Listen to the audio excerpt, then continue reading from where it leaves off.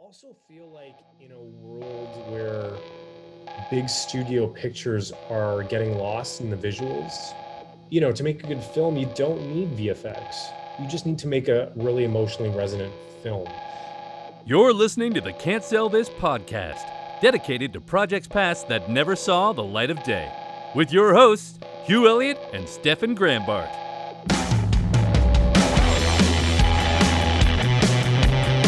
Hi, and welcome to another episode of Can't Sell This. I'm happy to say I've got a good friend, Richard, who's going to be on our show tonight as a guest, and I'm flying solo tonight as Hugh and I are both tackling separate guests on the same night.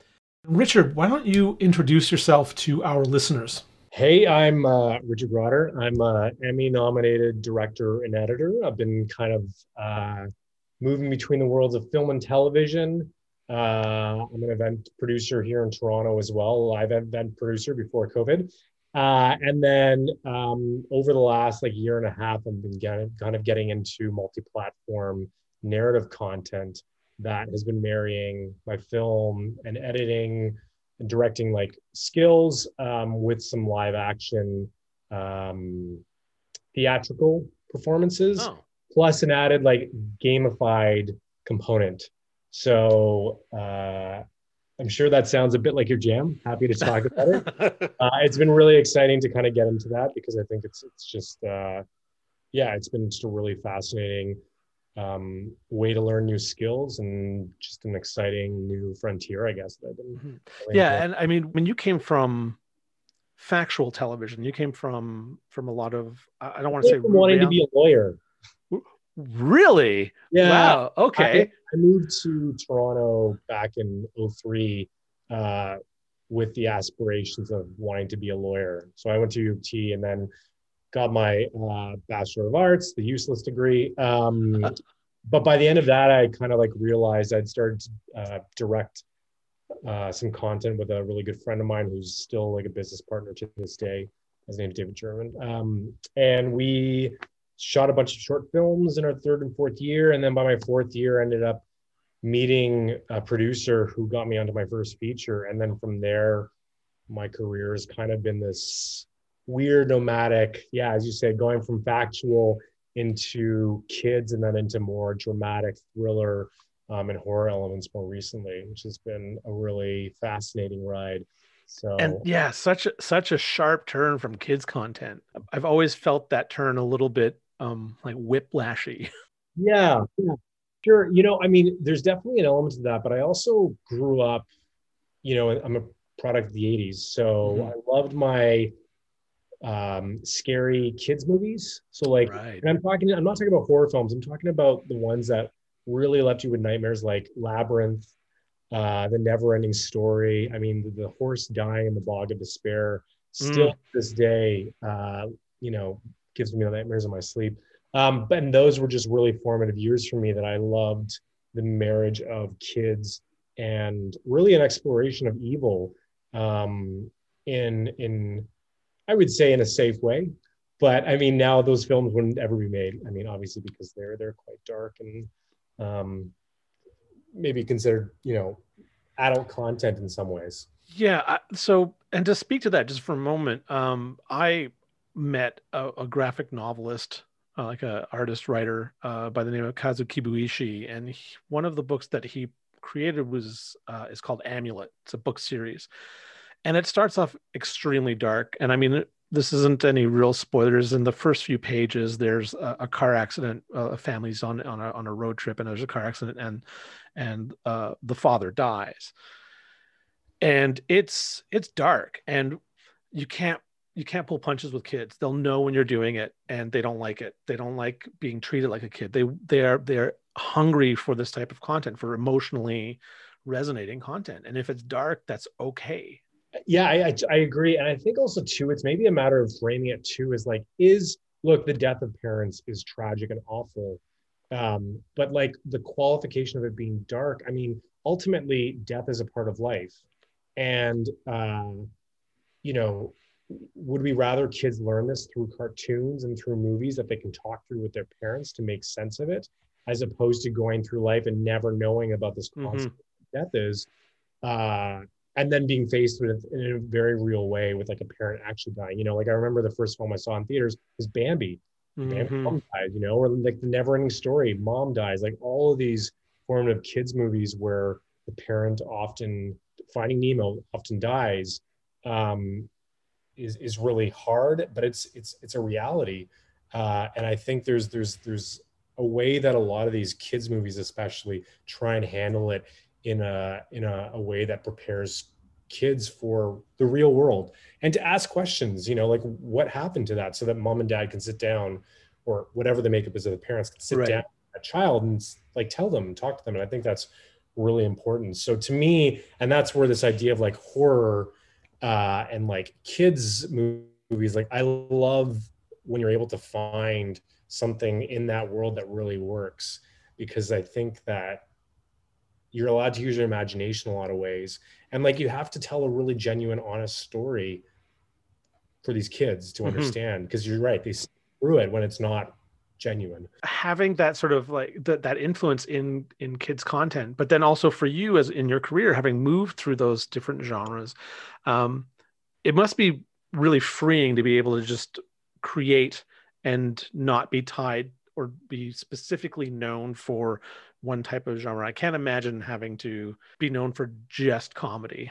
Yeah, that's a really good question, because I think on the one hand, I've really enjoyed the worlds that I've entered through not being tied down to one particular genre. So like going out to Vegas and shooting with uh, rat rod making car mechanics in the middle of the desert, filming with and getting a real honest understanding of addiction through filming like with intervention, and then going into terrific trucks, this weird wonderful world of construction trucks, working as a team in like a real life massive base, all really have provided some really wonderful arenas to explore. And I've really loved that. I love world building. That's something that really appeals to me, and bringing audiences into new worlds. And then even with my feature film, Side Boob, like getting into the underground dance world and exploring toxic masculinity through that. That was a really exciting world that I know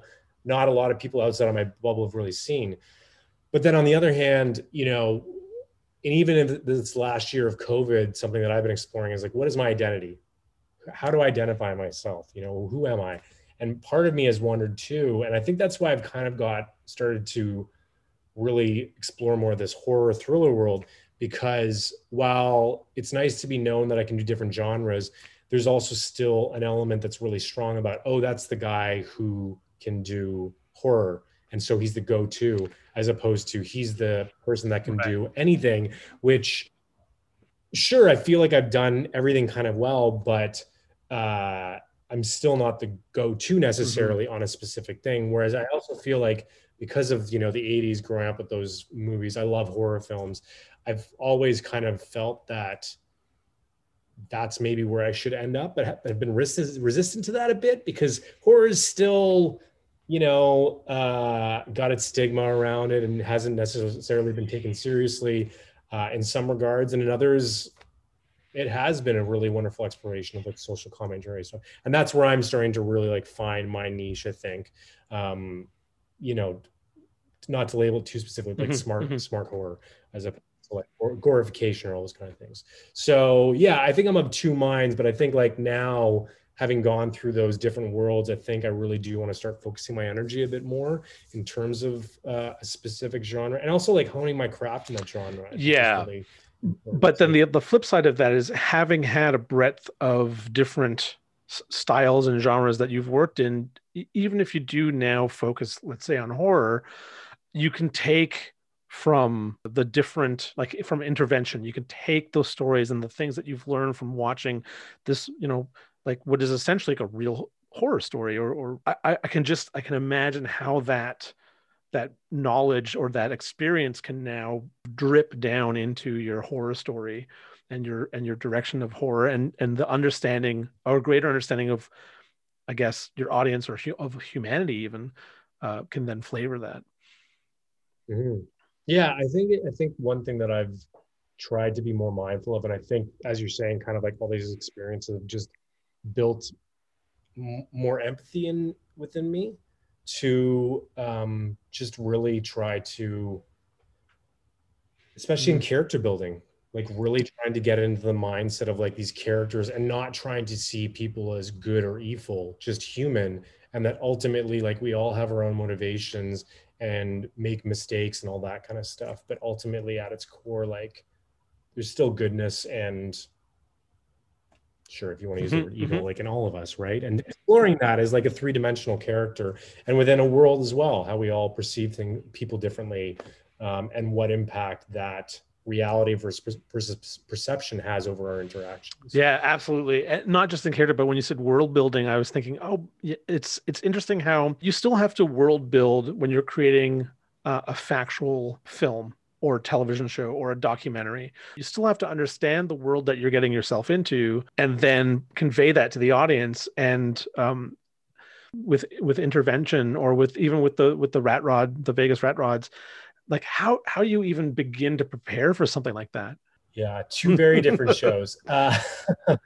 You know, it's really interesting. Intervention was one of the first shows I worked on. I was quite young. I was like in my mid-20s and really had no experience with addiction whatsoever. And so I think that I've always tried to come at my projects with a lot of humility. And when I don't understand something or don't know it, just listening as best I can. And a lot of shooting on, like filming on intervention, was listening. A lot of the people, whether or not it was the subject or the family, like, were in a place where they didn't feel heard or seen. And so oftentimes just being able to sit there and listen, I think that listening is such an important lesson. Even my producer, Karen Wookie, on that really taught me, like, it's all about listening. And in our daily interactions, listening to what someone actually says, giving space for listening properly, I think is just a skill that everyone needs to work on. And so with that, with intervention, I think that's what really helped me get into that world, and just a lot of patience. And also just being mindful too, it's a TV show. And in those moments of like constantly just remembering you're filming with a human, and being mindful of like, you know what, whatever I'm filming with, there's certain boundaries that I'm willing to work within. And there were times when I would just stop the camera, you know, when someone was like potentially going to hurt themselves or whatever. I'm not there to exploit. It's really about trying to build a genuine connection, that I feel is always like quite important to me. And then Vegas rat rods, you know, Vegas, like that was really just like a bombastic, wild Mad Maxian type world that I was filming in. And I mean, all the characters that were just like loud and proud, and it was very surreal in a lot of ways. And so, you know, the one thing you mentioned too, like in terms of world building, like I think ultimately, like the most important thing for me too is the rules, right? And that it's clear that you can break the rules once a time, but like once in a while, but like your audience has to understand what those rules are, otherwise they can't understand your world. And so, you know, really figuring out the rules in that world, which was like, how do we make these vehicles in this amount of days? How do you find the pieces? All that kind of stuff. What are you willing to do to succeed? Were all like really fascinating parts of the world building that I really loved in that space, for sure. Yeah. It was wild. That was 6 months living in Vegas. Was unbelievable. Yeah, and again, like you know, when we say, oh, those characters, like I think people understand what we mean when we're talking about, like, you know, a living, breathing human. They have characteristics that are, like you said, loud and proud, just very larger than life, or the opposite direction. But you understand the characteristics of that person that makes them a character. And what's fascinating to me is, as a director or a camera operator, you also have to not only listen, but you must have to know where to put that camera and understand and have kind of, I guess, like a heightened situational awareness, especially when you're dealing with something that's unscripted. And I don't think on Can't Sell This, we've talked to somebody who's really done a lot of work in unscripted before. And very often we talk about creativity as the process, or when we talk to people about their process, it is about this sort of scripting and creating and sculpting of a story or a character. I think that still I'm guessing that still exists in factual, but in a different way. Like, how do you know what to film? Yeah, it is a very different um, skill to have in there. There's definitely a level of patience because what you're preparing for is really, especially on a show like Intervention, preparing was you getting to know the subject, was building a relationship. And ultimately, like that show is unscripted. The only thing that was scripted, using air quotes here, was the intervention, was to get that person to the room. And, then the people read their letters and stuff like that. But a week in the life of someone suffering from addiction is a wild, crazy ride, especially when you throw a camera into the mix. And so,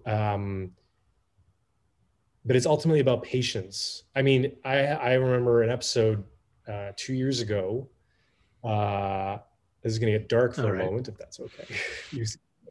But it worked out in the end. But on the first day filming with the individual out in BC, he separated his shoulder going down a hill on like a mountain bike. And there's no story there. We were just going around filming some stuff, just getting used to the camera. Day 2, he OD'd in front of me on heroin, and I had to administer 2 naloxone kits. And thankfully he was okay. That was one of the scariest moments of my life, watching someone like literally die in front of me. And in that moment, like there's no preparing for that other than preparing in a sense of like how to administer naloxone. Never, it's a weird world that I think back on, that ultimately, like, I didn't ever think that was going to happen to me. A level of like ignorant invincibility. Like I'm filming, of course it's not going to happen, but this is the time when like fentanyl, people were ODing all the time. And there was potentially fentanyl in what was mixed in there. And so, in that, with the story, that was just a matter of patience and following along. And then after that, obviously, like, usually things ramp up quite a bit in the week filming with someone on that show, just because of heightened awareness and like family members and all that. But like the climax, if you will, happened on day 2. And so that was really a lot of just patience and a lot of like listening. And, one of the things I really learned early on that show is like, you can't follow the puck. You're going to lose the story. You really have to just like trust your gut and stick with, your situational awareness. What is happening right now? What is the most important thing? And where's the emotional resonance happening in this moment?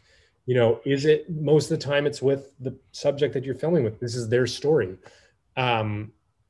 And so that's definitely that's a challenging time, because you are trying to focus, like, what's my image? And then trying to have awareness going on around you. And this weird moment when you're looking at your viewfinder, you're watching TV at that point. All reality is playing in front of you. And so you're trying to flip between the two of them, and trying to be true to the story that's happening at the same time, kind of like outside and inside the frame. And that, I feel like I managed to master that in some ways. Do you think that kind of, that experience or that ability, like being able to, capture unscripted story and know what is the most important thing that's happening here, and then has that influenced or somehow enhanced the way that you now think about direction when you work with something where you have full control over a script?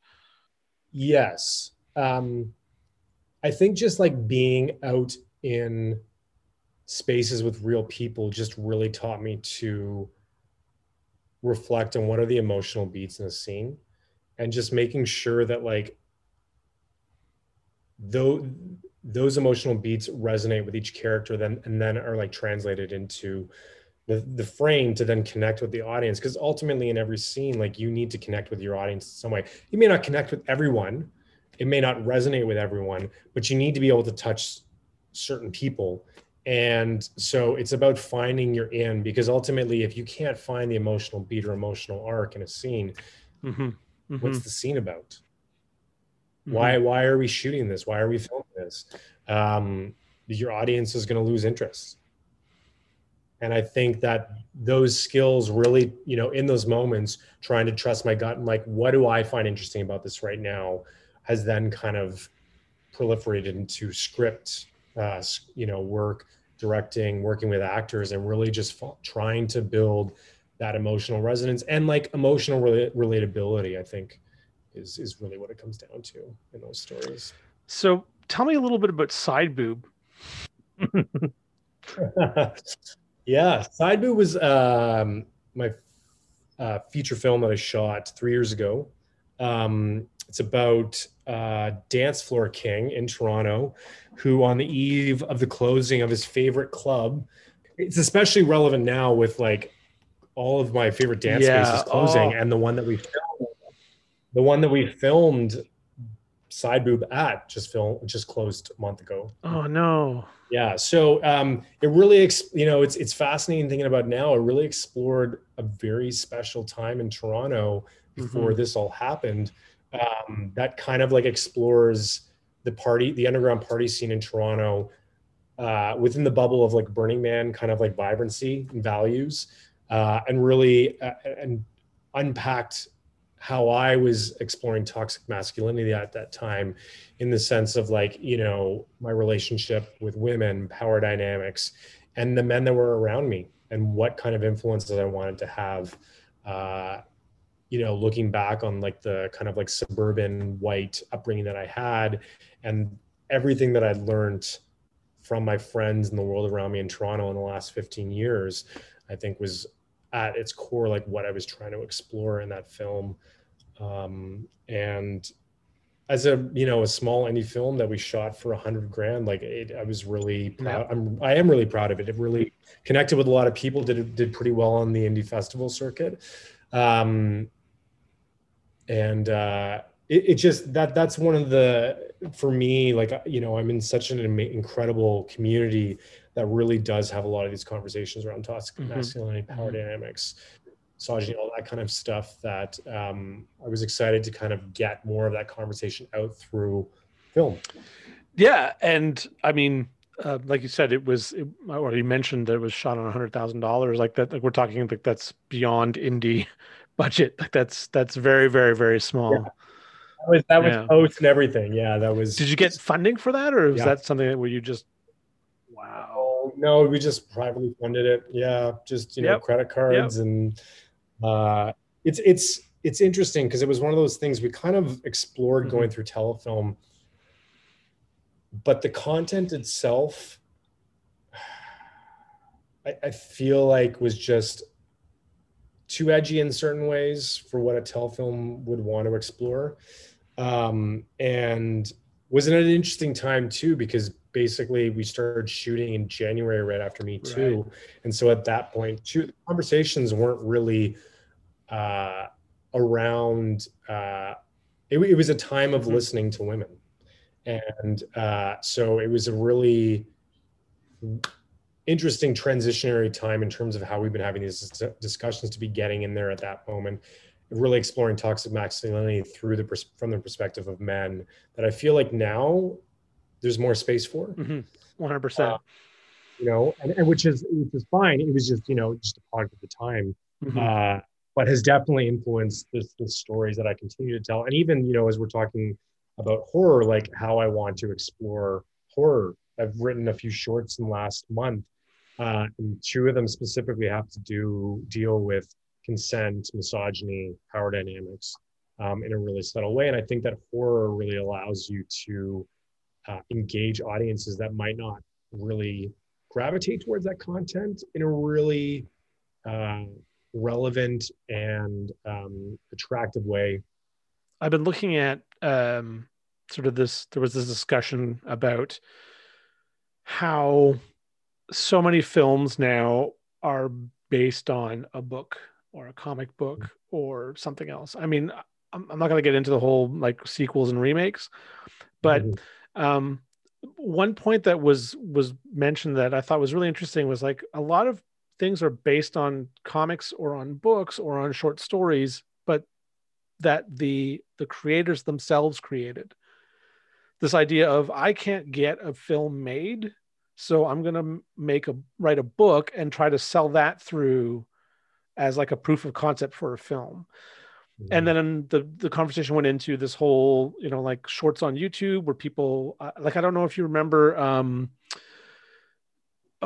Kin, sci-fi movie Kin that came out a couple of years ago. I think it was 2018, but it's based on a short film called Bagman.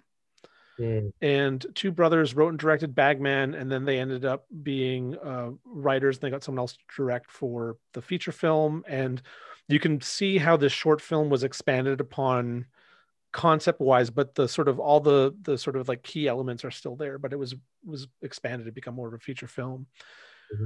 But look at Lights Out. Have you seen that? Yeah, short? Yeah. I mean, he went on to direct Shazam. Yep.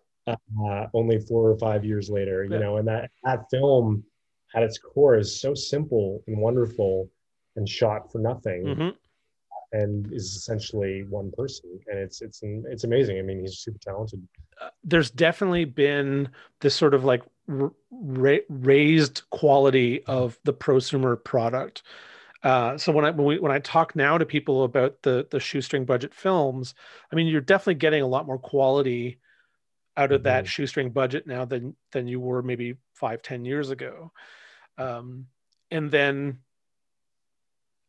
there's now more opportunity for very independent filmmakers and writers to get their stories out there. There's platforms like YouTube and Vimeo. There's the prosumer products that you can buy for, under 10 grand, you can buy yourself enough stuff to make a really good film. And if you watch all the sort of tutorial stuff on YouTube where they talk about, it's about lighting, it's about, editing, like if you can do all that stuff on your home computer and have the right, like lighting sources, you can make a pretty decent looking film for next to nothing. It's just sweat equity that you got to put into it. Yeah. So where do you see maybe, like the next 5 to 10 years, let's not sort of take the pandemic into consideration for this, but like a 2-man film crew. I don't know if you saw, and I wish I could remember the name of this short too, but it's, so it's a short film called The Statement, and it is Zachary Levi, and I believe the guy who created it filmed it in his backyard, right? And they filmed it with a 2-man or 3-man crew, like very minimal. They filmed it during the pandemic, but they made things work just because of this, using what they had available and creating something that actually looks quite stunning. And to me, that is potentially one way where we are starting to, find a way out of this pandemic and find a way into potentially a very different industry where there's a lot more independent, a lot more low budget things happening. Yeah, there's definitely a lot of resources, incredible resources these days. I mean, I just started cutting a short film on DaVinci Resolve, and it's free, and it's a super professional program. You're right. Films are being shot on iPhones these days. iPhones are great. We definitely have all the resources. And I also feel like in a world where big studio pictures are getting lost in the visuals, I'm not going to go on my diatribe about how terrible I think the Star Wars films were. But like, those are an example of a studio having an incredible amount of money and just completely botching the story and relying too much on visuals. And I think that, there's a degree of audiences getting tired of that. And so, to make a good film, you don't need VFX. You just need to make a really emotionally resonant film.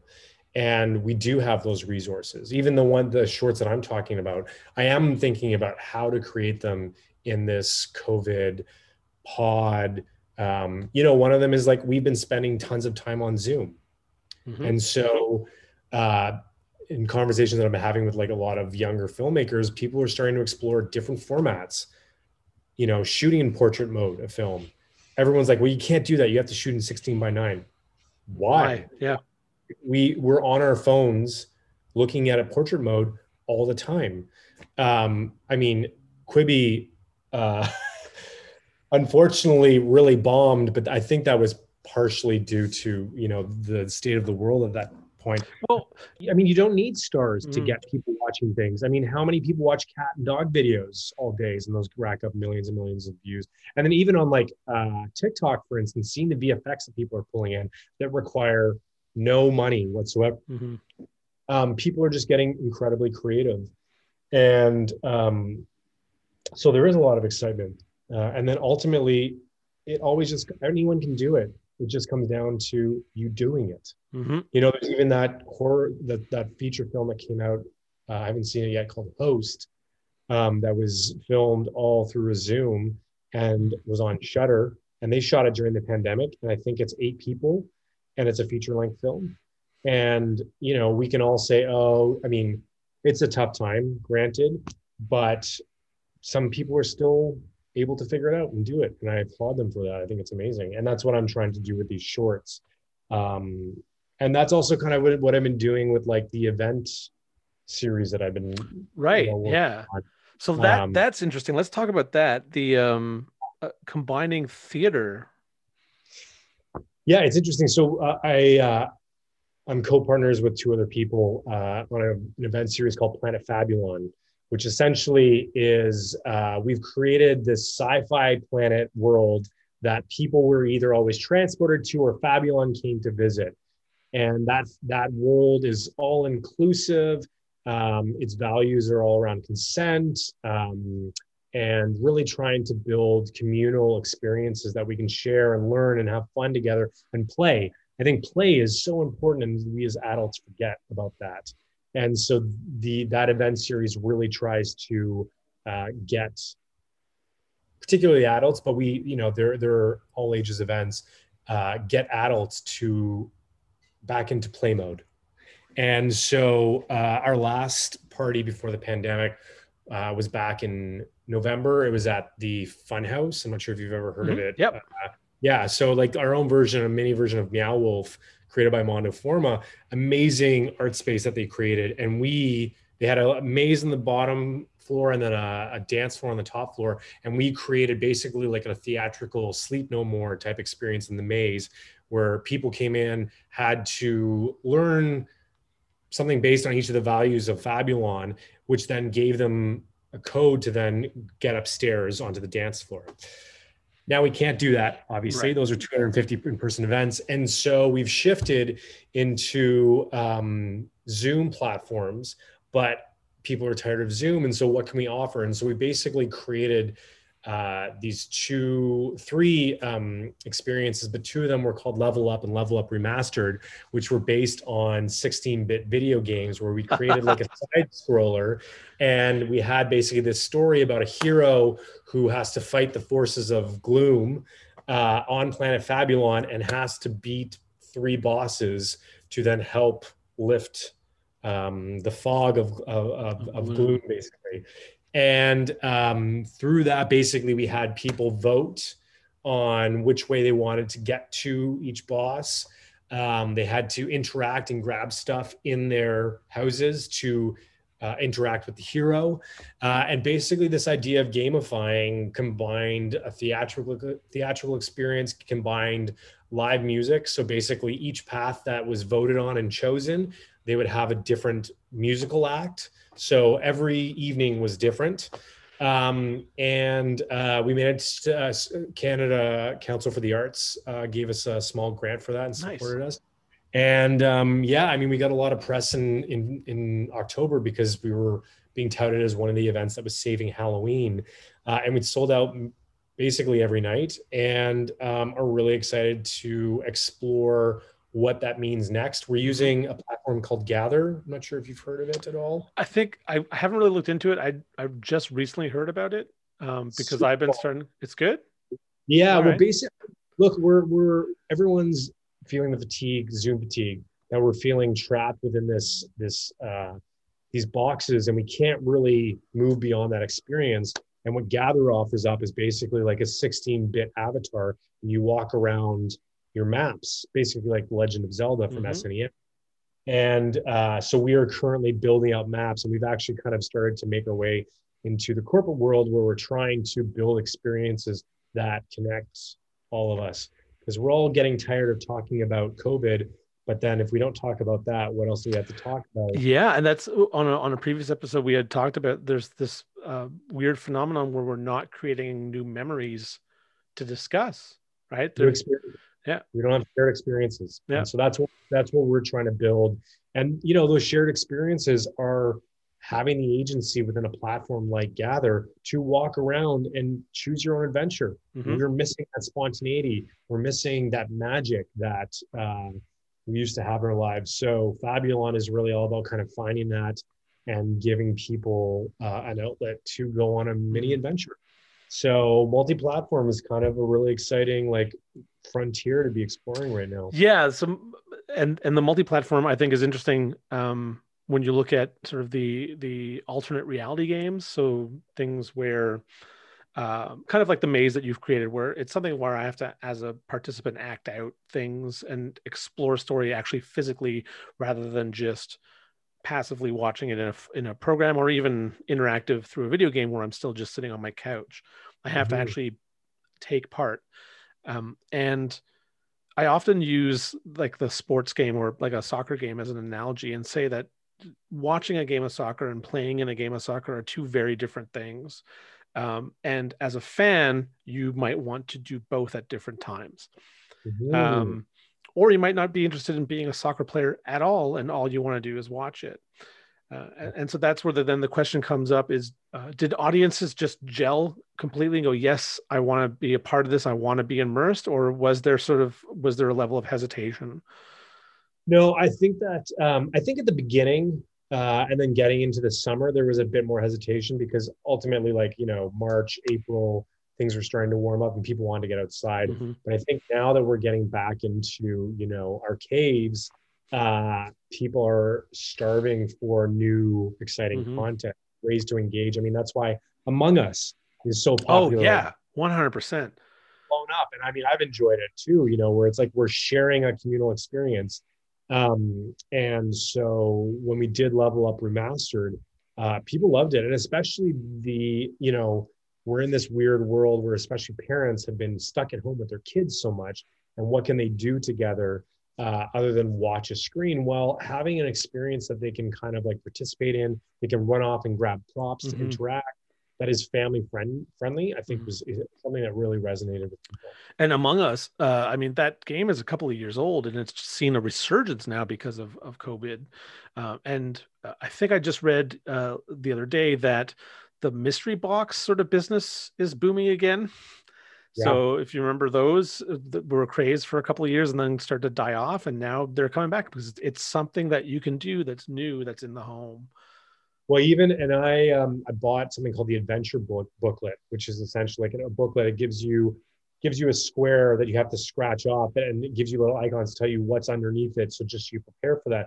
But that was something that I wanted to get, because, even trying to find the energy to come up with something new and creative and exciting is hard these days. Yeah. So having something that offers a prompt, having someone that offers a guided experience, I think is something that we, even outside of this, COVID experience, is something that we all love and appreciate, because sometimes we just want to turn off our minds and just be taken away to a new world.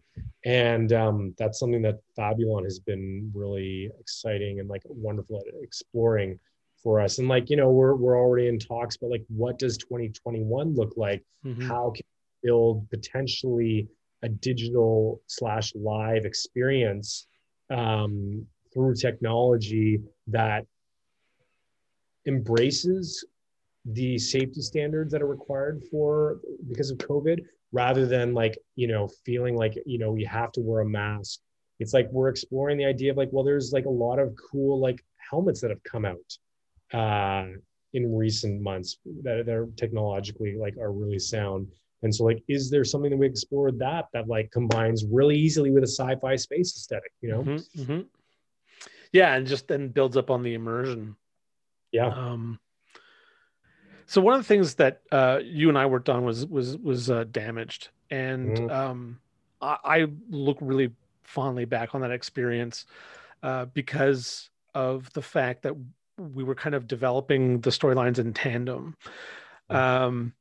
And I'm really proud of what we were able to put together. So I don't know if we've ever really delved into this on the show before, but do you want to maybe recap Damaged for us and just like what Sure. it's about?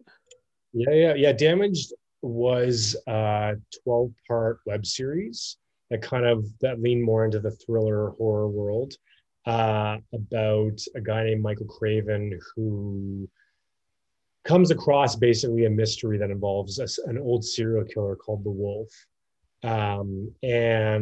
Basically we follow his solo journey through trying to figure out who that is, tied in with a group of brothers named the Braithwaite brothers.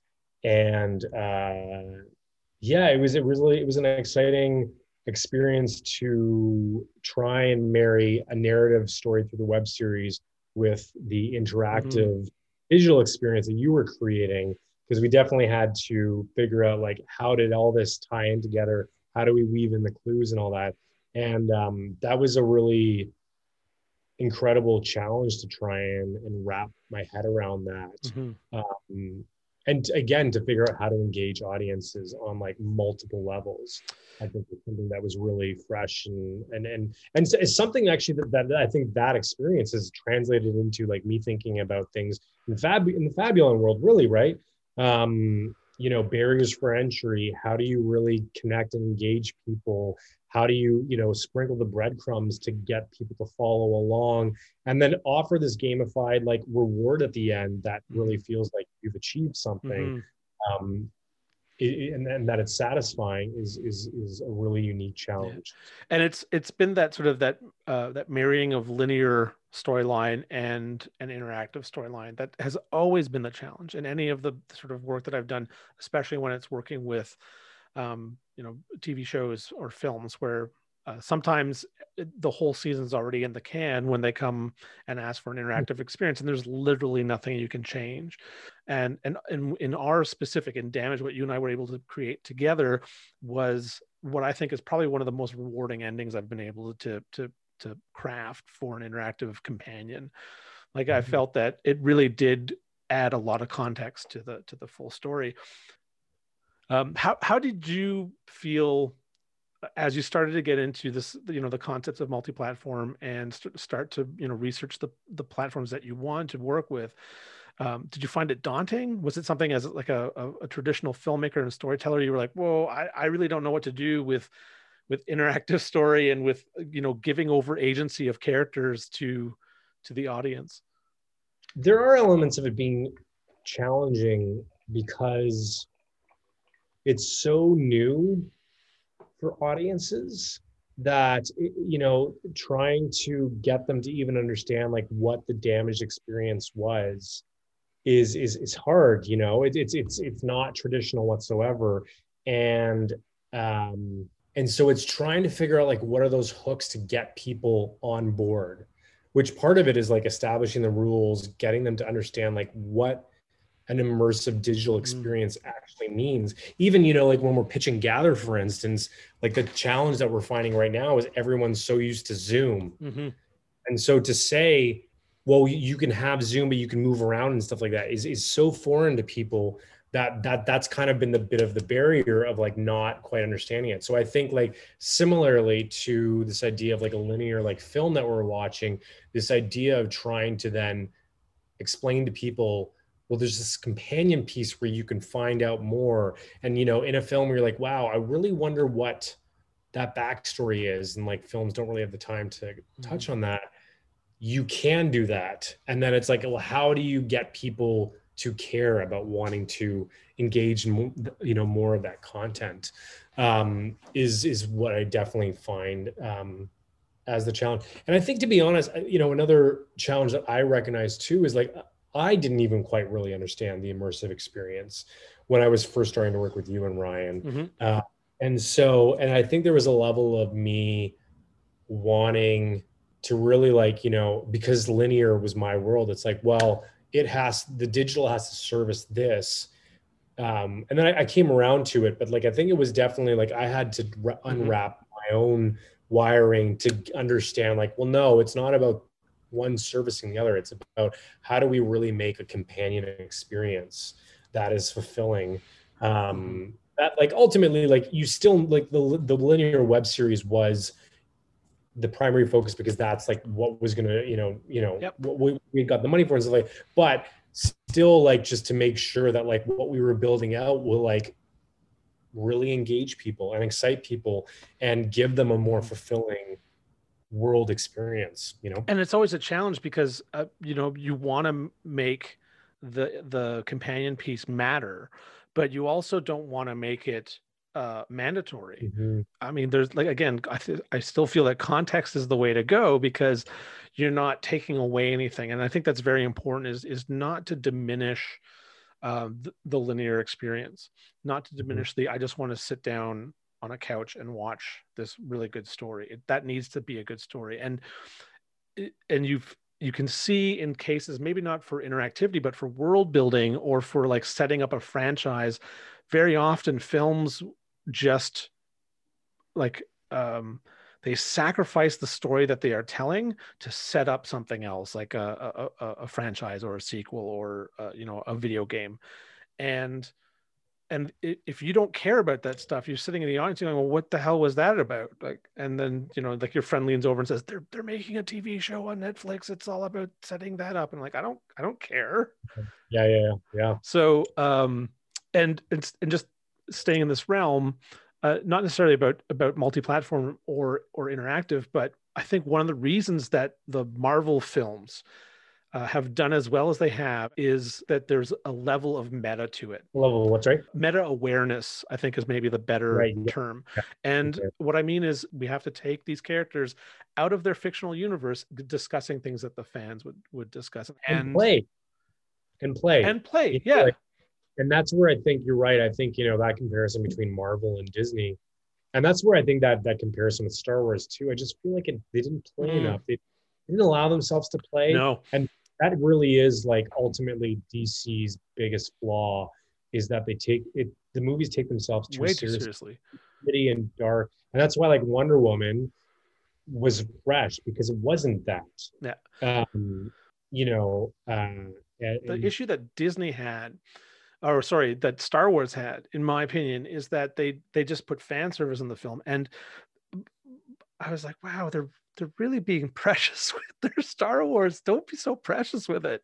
Break some shit. And you also, like you were mentioning too about this, a lot of films are based on IP, and like, the notion of originality is hard to find time in Hollywood. And so even with those films, I think that's the films, and The Last Jedi still had its problems, but at least it was the most original of the three.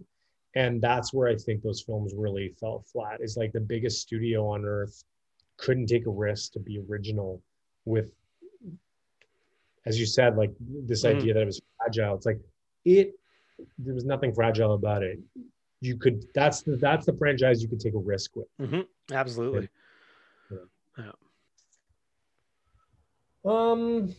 I mean, I would love to hear like where you see multi-platform and like digital experiences going, because I feel like as much as we have like talked about that space, like you're really involved in it. You're in it, and that and whereas I'm kind of doing the live theatrical stuff, it's still like a different world. I'm really curious to see like what you're excited about in that space. And it's interesting that you say that, because I think one of the things, like literally, as the pandemic was ramping up, I was in Orlando with a bunch of Ryerson students, and we were doing a whole thing on themed entertainment.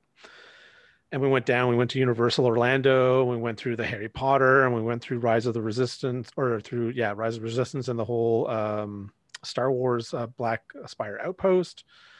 and that the sort of immersive entertainment quality of those, and really, you know, took account of what each land was doing differently. And in my opinion, there's a lot of reasons why Harry Potter actually wins out. I'm a much bigger Star Wars fan, but and that's a whole other story that we'll have to have coffee or drinks over.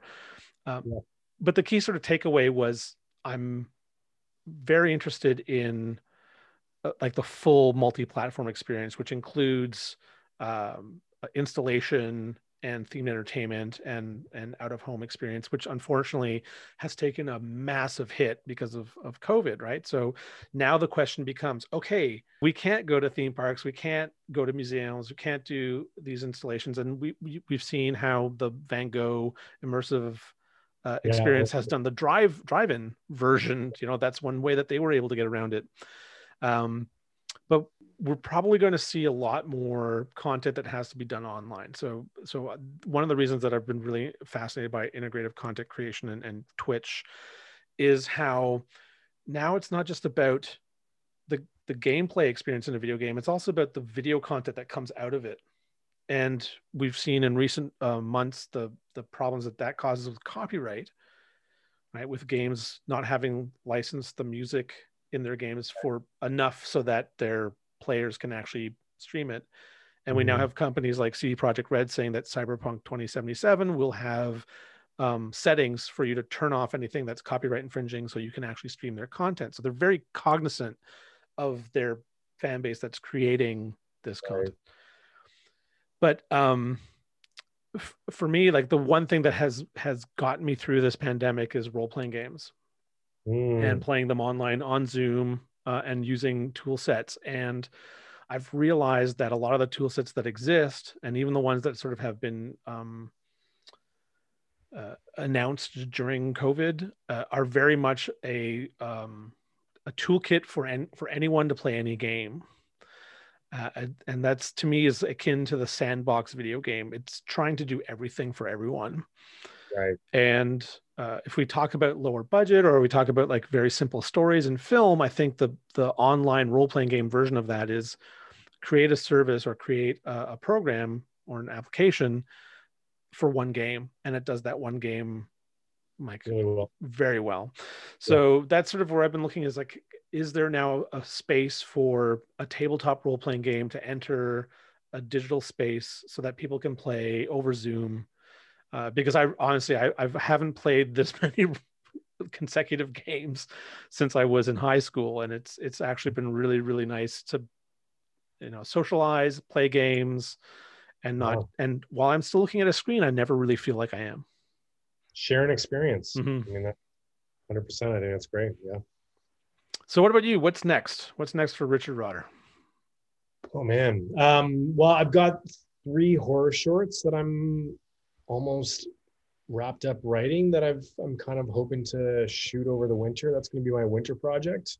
Fabulon has started to make its way into immersive experiences online in the corporate world. So we've started to have some really big meetings with some really big clients, because it seems that everyone's really suffering the same fatigue and are just looking for someone to create experiences. And so we're doubling down on that. And it's been really exciting to see the people that have been reaching out to us for that. And yeah, I mean, like right now, whereas it's tough to be shooting, it's a good time to be writing. So I've actually got a bunch of television series in various stages of development, as you know. And they're kind of like definitely more in the vein of thriller, horror. You know, it's one of those things that's interesting too. It's like, what horror will always be universal, and there will always be an audience for it. But like right now, what type of horror are people into? And they don't really want one about viruses. No. Or contagions or something, which is totally fair. So really being mindful of that, and actually like thinking about that too. Like one of the films that I've written explores shooting through like a portrait mode, because of like how we've learned to use the phone. I mean, not just this year, but that we've really like been exposed more to that type of screen over the past 9 months. And I just feel like, why not break some rules? Why not explore that? So that's kind of what I've got over the next few months. Winter's always a quieter time for the film industry. So really using that time to recharge, I mean, that's kind of what I've got going on creatively. And then we do have some like really exciting chats with some people next year for potential like live in-person event that would lean into, as I said, like COVID safety stuff through Fabulon, but just trying to figure out the details of that, because who knows what next year's going to look like. Yeah. Well, listen, Richard, thanks so much for being a guest on the show. Very happy to have you here, and it was a really interesting conversation. I wish you all the best, and hopefully we'll be able to have a follow-up at some point in the future. Would love that. Thanks, man. Really, really great to see you. This episode of Can't Sell This was produced in Toronto, Ontario, Canada. All creative content contained in this episode is copyright Stefan Grambart and Hugh Elliott. Intro voice by Jeff Wright. Intro music track is Energy by Not Of from their 2015 album Peak. Questions or comments can be sent to admin@can'tsellthispodcast.com. Any other information can be found at can'tsellthispodcast.com. It was you.